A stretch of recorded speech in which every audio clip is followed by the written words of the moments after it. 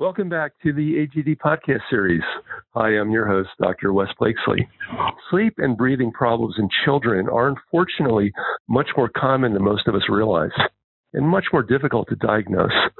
But the long-term consequences of missing a diagnosis can be severe, both in terms of medical and behavioral problems that follow. So today I am very excited to introduce to you Dr. Diana Batoon, a general dentist who founded the Arizona Center for Breathing and Sleep Wellness in Scottsdale. Diana, good morning. It's great to have you with us today. Good morning, Wes. I'm happy to be here.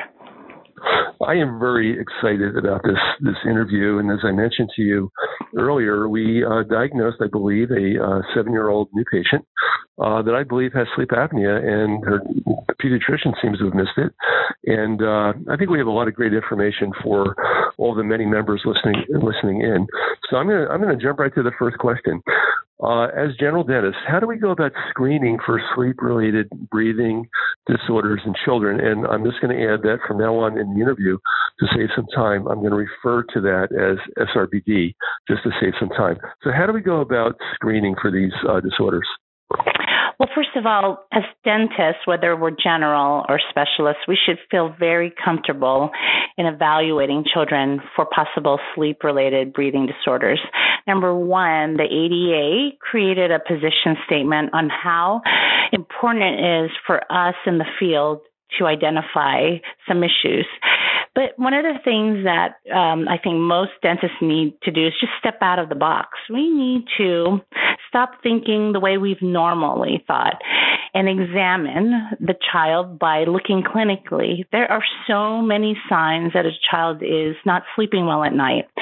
So I think it's comfortable to say that in your exam, when they come in your dental chair, when they're coming in for a recare appointment, that we start looking at their anatomy and we start asking questions. And a lot of that can be found on the Chervin questionnaire, which is a pediatric sleep questionnaire that many physicians are familiar with. Okay. Is that on your website? Because I've been on your website quite a bit trying to learn more about this. So we are setting up the link for that, but as doctors, they normally can call my office and someone in our office can send them a copy of what we use. And you can actually just put it on your computer. It's a Word document and add your letterhead. And that will give you some credibility as far as, hey, I'm going to ask you some questions that are related to the expertise as a dentist. And it should be done probably annually. You might have parents that have never filled out a questionnaire like that. A lot of times in the medical field, all they're asking the parents are, does your child snore? And that's related to the Bears Sleeping Tool questionnaire that they'll just ask general questions, kind of like the Stop Bang questionnaire for adults.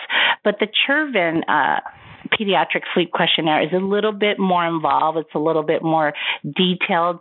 And I think that kind of gives us insight either to asking more questions about something that we suspect is happening or answers that can help explain what we see clinically in the mouth. Excellent. Diana, are there any other forms that we need to generate or implement in our practices to do more work in SRBD?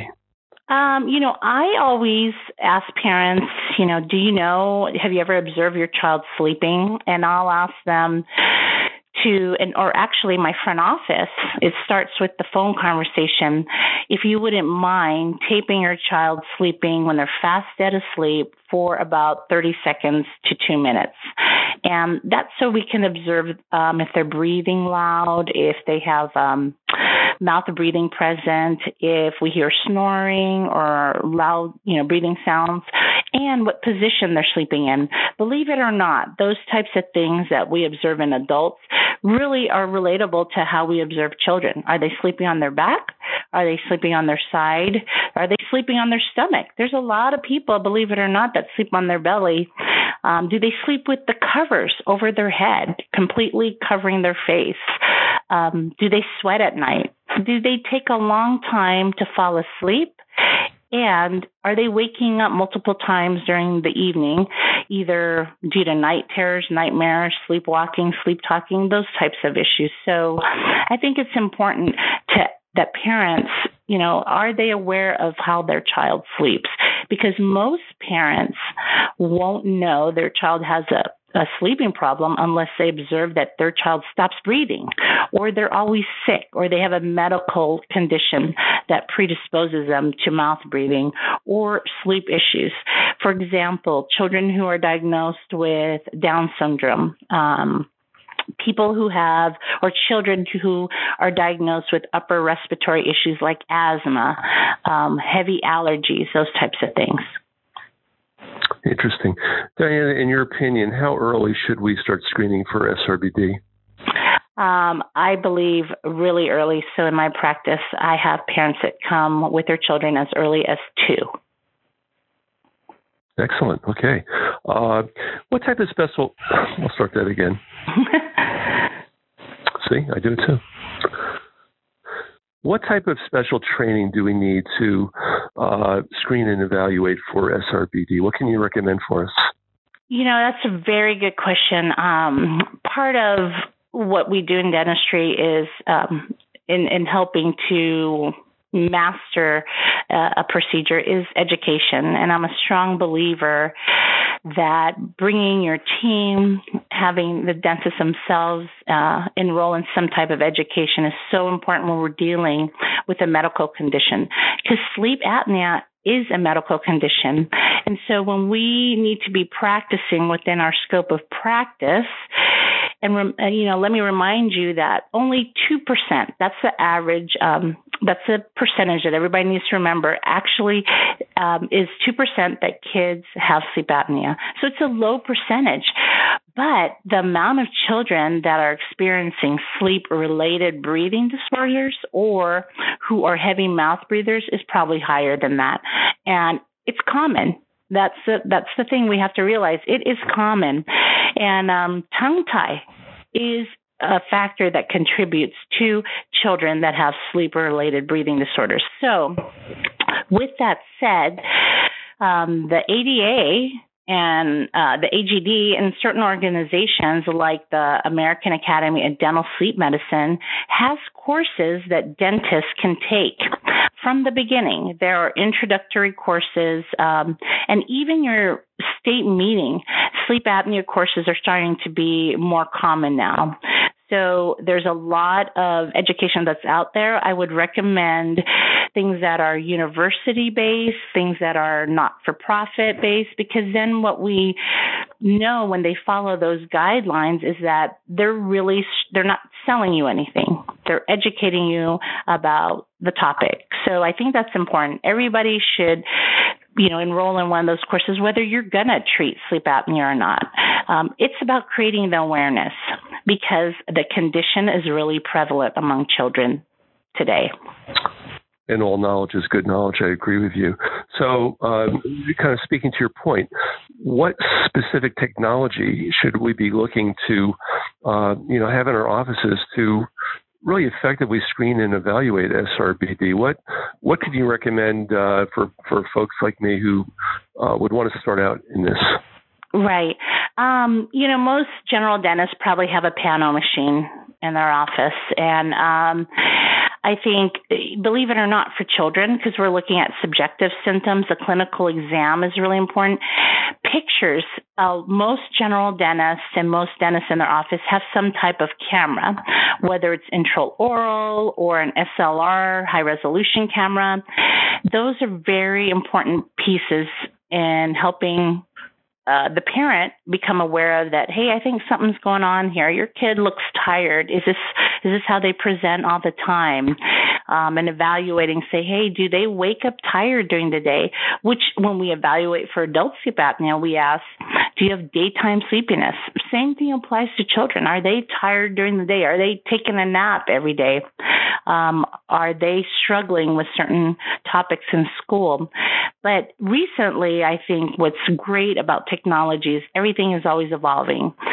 And the cone beam machine, actually, which we have in our office, has provided some valuable information, especially when I'm talking to a specialist like an ENT or a sleep physician.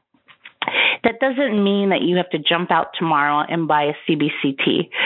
Some dentists have the ability within their Pano machine to extrapolate a lateral ceph. And there's so many manufacturers out there. I would just advise the dentist to research, find out what fits within their budget, and find out what fits within their end goal.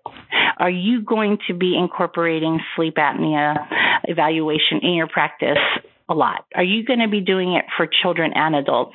And then decide whether it fits for your budget, if the ROI is there, and most importantly, if you can get your team to buy in on a new level of service that you're going to be implementing into your practice. That's a great point. We just actually upgraded our pan to a digital pan that can be upgraded to 3D and or Ceph. So I think it's a great purchase. It's really kind of brought us up a notch on the ladder, and everyone's pretty excited about it. So I'd recommend that. That's a great point. Let's swing back to the clinical signs here. What are the so-called hallmark signs that should raise red flags when it comes to children who actually have sleep and breathing issues and disordered breathing? One of the things is we know that in the sleep cycle, it's very phasic, that in children, growth hormone is released during their sleep cycle. And so when you observe kids who maybe aren't, they're below the average percentile of their height and weight pattern, do they have issues with chewing, swallowing? Do they have recurrent ear infections? They're in the doctor 3 or 4 times a year, and they're always struggling with ear infections. The other probably most popular thing out there that is coming to mind too is tongue tie or tongue restriction, and finding out when the mother was pregnant with that child. Did they have, what kind of delivery was it? Was it a C-section or normal vaginal birth?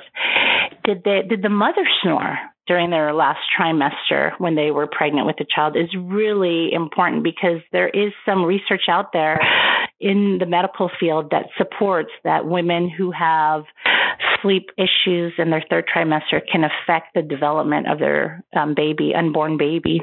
And so, tongue tie, tongue restriction, speech issues. When the child presents to your office, are they not articulating as clear? Are they struggling with certain vowels or consonants? And then also their sleep pattern. Are they sweating a lot during the nighttime? Do they wake up multiple times? And the other thing would be is, do they have other upper respiratory conditions? Asthma children, and I'm asthmatic myself, are probably more predisposed to be mouth breathers. And believe it or not, a lot of children don't know how to breathe right. And that's why we have multiple disciplines within our practice that create a collaborative team to kind of help evaluate. You'd be amazed. There are so many parents that would do anything for their children. So if you just give them information and you point them into the right direction, then that's going to help them set them up for, proper growth and development. ENTs are a very important part of my practice, and knowing what to say to your ENT, and actually, as a dentist, calling them out on, why don't you want to take the adenoids and tonsils? Because here's what I see. This is what the parent's reporting. And that's why I say it's very important for the parent to videotape their child sleeping, because a lot of times the ENT might say, no, their adenoid and tonsils are normal, we're going to wait. And the parent shows them a video of their child snoring, and the ENT kind of changes their tune and requires either more testing or may require an endoscope down their nasal passageway. There are several different reasons why a video of their child sleeping can provide valuable information. That's a great answer. Very comprehensive. Okay, let's circle back to my patient, my 7-year-old, who I suspect has disordered sleep or disordered breathing. So I've talked to the parent about it, and she's got the orthodontic issues, and she's tired and having some trouble in school. What's the next step after we do an identification? What do we do? What do we do next? What do we tell the parent? Well, we tell the parent that, number one, we're going to look at the clinical presentation of that child. So one of the terms that I think that dentists need to be familiar with is venous pooling, which means they're like dark circles underneath the eyes where they're either bluish or purple, and finding out, because believe it or not, that's actually a thin part of skin on our face. So when a child is not getting enough oxygen, you're going to notice that right off the bat. And when we correct their breathing pattern to create a lip seal, so they're nasal breathing most of the time during the night or all night, you're going to see that venous pooling disappear. Okay. The other thing is, do they have a constricted arch? Is there a cross bite? So we're looking at jaw relationships. We're looking at the teeth. We're looking to see if there's evidence of grinding or wear related to bruxism, right? Because when I was in dental school, nobody talked about airway when we're talking about grinding our teeth. But in fact, there's so much research out there, not only in the medical field, but in the dental field, that supports that bruxism, there's a bruxism triad that is related to the child's breathing pattern. So most of the time when children are grinding their teeth like crazy on their baby teeth, they're struggling for airway. They're not breathing properly. So is that restriction related to the anatomy of their airway, related to the anatomy of their nasal floor, or is it related to a vaulted palate, which would be contributing to why the nasal passageway isn't working effectively? The other thing is tongue tie, what I was saying, like a lot of times dentists or people who do ortho, like orthodontists, they might say, hey, you don't have a lot of room in your lower jaw. We probably, need to expand your upper or lower jaw to make room for the tongue. Well, I think way back when, people would extract teeth because there was so much crowding in there. And what happens is when we extract permanent teeth, number one, we make the box smaller. And so when the orthodontist is lining and leveling the teeth, then we're collapsing that space. When we pull baby teeth prematurely, and I'm talking about if there's no gross decay, if there's no periodontal involvement, then that arch starts to collapse. And so what we're doing is we're affecting the growth pattern of that maxilla and that mandible. So it's really important. Everybody, most children, have room for all their permanent teeth. It's a matter of, is the tongue space enough? It's a matter of, is the tongue able to elevate and shape the maxillary arch? There are so many factors that contribute to this. So looking in the mouth, looking at the jaw relationships, looking at the bite. Does this child have a deep overbite, a large overjet? What is causing that? Is there a habit such as thumb sucking, finger sucking, things like that may be contributing to why that child presents that way? The other important thing, Wes, that I forgot to say is bedwetting. Bedwetting is such a common symptom among children who have sleep-related breathing disorders, believe it or not. And we're talking about, I have a lot of parents that say, oh, they don't bedwet, they're wearing pull-ups. Well, that's bedwetting, right? Sure, and so and if they're grade school children, those are the children that maybe are not going to summer camp. They're not spending the night at their friend's house for fear of an accident. And that's a sensitive subject. So as a dentist, and you're going to get this, you're going to get parents that are confused, like, why are you asking me those questions? Because it is a sensitive subject. So that Chervin questionnaire can address that in a manner that's not so offensive. And that's why we do that all the time, whether we suspect they have sleep issues or not. We're going to always give that sleep questionnaire on the new patient paperwork for children under the age of, I think we do 15. There's so many layers to this. It's much more complicated, I think, than the average dentist would really believe. But this is why we have podcasts and we present the information. I'm very excited about this. Now, communication with parents is always a challenge. Yeah. And I'm a parent, so I've been on the other side, too. I've got now there's 3 adult children. But are there any special techniques that you can offer us as practicing general dentists that can help us communicate with parents of our findings during exams? Well, the most important thing, which is true whether you're treating adults or children, is active listening, right? You have a parent that has come into your office that has been through the ENT, that has speech lessons for their child, that has allergy shots on a regular basis, and their child is still struggling. And so when you are gathering that information and listening to them, listening to their frustrations, not necessarily saying your child has this, your child has deep overbite, but coming from the perspective that, your child presents with some of these clinical conditions and the anatomy that actually we can help improve those things.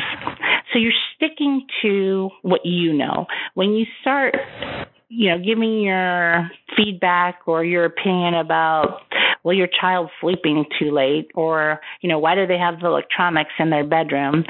You kind of have to leave that behind. And I'm sharing that with you because I've done that. I've made a mistake. Parents don't really want other people telling them how they should parent their kids. But what you can do is you can offer your advice and your expertise about what their child presents with. And in dentistry, that means maybe they have a crowded arch. Maybe they have a tongue tie. Maybe the venous pulling on their face suggests that we're not getting the maximum amount of oxygen every night. So here are my recommendations. Let's, figure this out. In the state of Arizona, we can screen for sleep apnea by administering some screening tools. And one of them that we use in our office is a cardiac pulmonary coupling unit or a high pulse oximetry unit. And those are very valid for me in the state of Arizona. Now, I would encourage dentists to figure out and know what their state laws are so that you're not practicing outside your scope of dentistry. And I think once you figure out what your state laws are, then figure out a workflow. And that's probably going to include technology, whether you ask the parent to tape it at home with their iPhone or videotape, or take pictures, but using a camera in the dental office, those are all tools that kind of help. It's like a puzzle. You're putting those things together. So the most important thing I could say is listening to the parent and having your front office ask those key important questions so that when they come in for the exam, the dentist, you're utilizing your time more efficiently, right? Finding out, do they have dental insurance? They may cover interceptive ortho procedures because maybe you want to expand that palate. So knowing that offhand, you'll be prepared to, relay information to the parent right at that first visit. Right. I just want to jump back to another clinical question because my brain's going like a mile a minute here. I would just like to review with you. No, there's a lot here, and it's fascinating. I just want to review some of the records we should be taking when evaluating children for SRBD. I know we talked about a possible PAN or even on a higher level of CBCT, but just basic records. So if you could just do a quick review of that for us.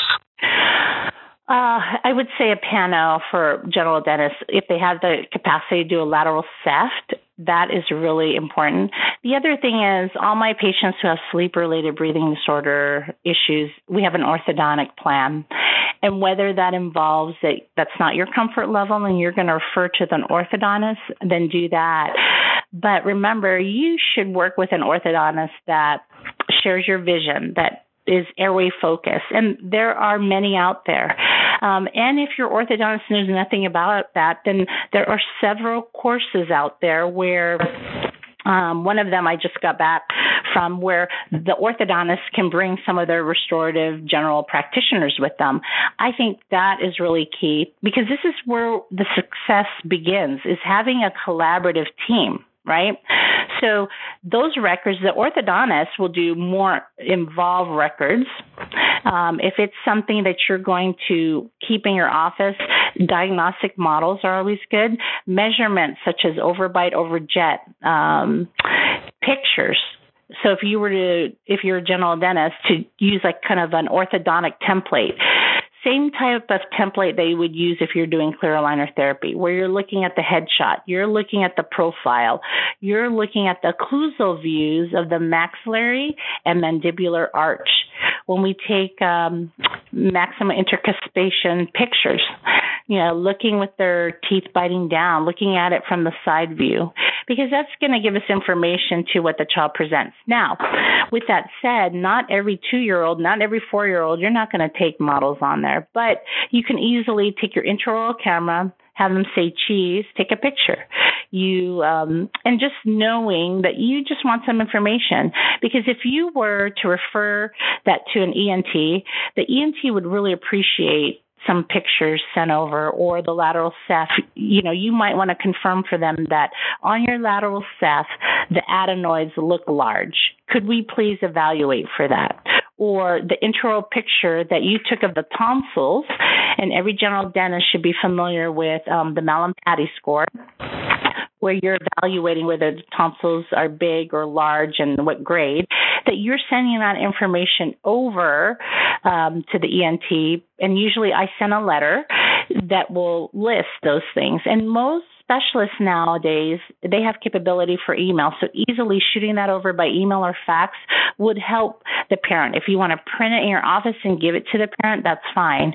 But giving that key information will kind of help the specialist know, hey, I need to look at this a little bit more closely. Because believe it or not, they see so many kids a day, and you don't want them to miss something that you caught upon your clinical exam. Does that help? Did I answer your question? Does that help? I'll give you A++. That's fantastic. I just looked at the clock, and I have it, which I usually do when I record, just to make sure I'm on time. And we're out of time, actually. I could go another half an hour, but I want to thank you so much and I know how busy you are, because I know your schedule, and we've been trying to schedule this interview since we met in California last June. But I really appreciate the time that you spent with us today and the information that you shared. It was just a superb dialogue, and I think everyone listening in is going to take a lot of things back to the office the next day. So on behalf of the AGD, thank you. I know you teach, as I just mentioned. How can we reach you to have you, do a conference for us, speak at our state dental meetings, and et cetera, et cetera? I'm happy to help, Wes, as always. I'm just about creating that awareness, because I really believe that dentist plays an important role in helping these children. So my email is azsleepwellness@gmail.com. And my office number is 480-776-0643. And I am always open to helping any dentist that may have questions, and also to support the AGD as well. I appreciate that. Dana, many thanks. That was great. Oh, thank you.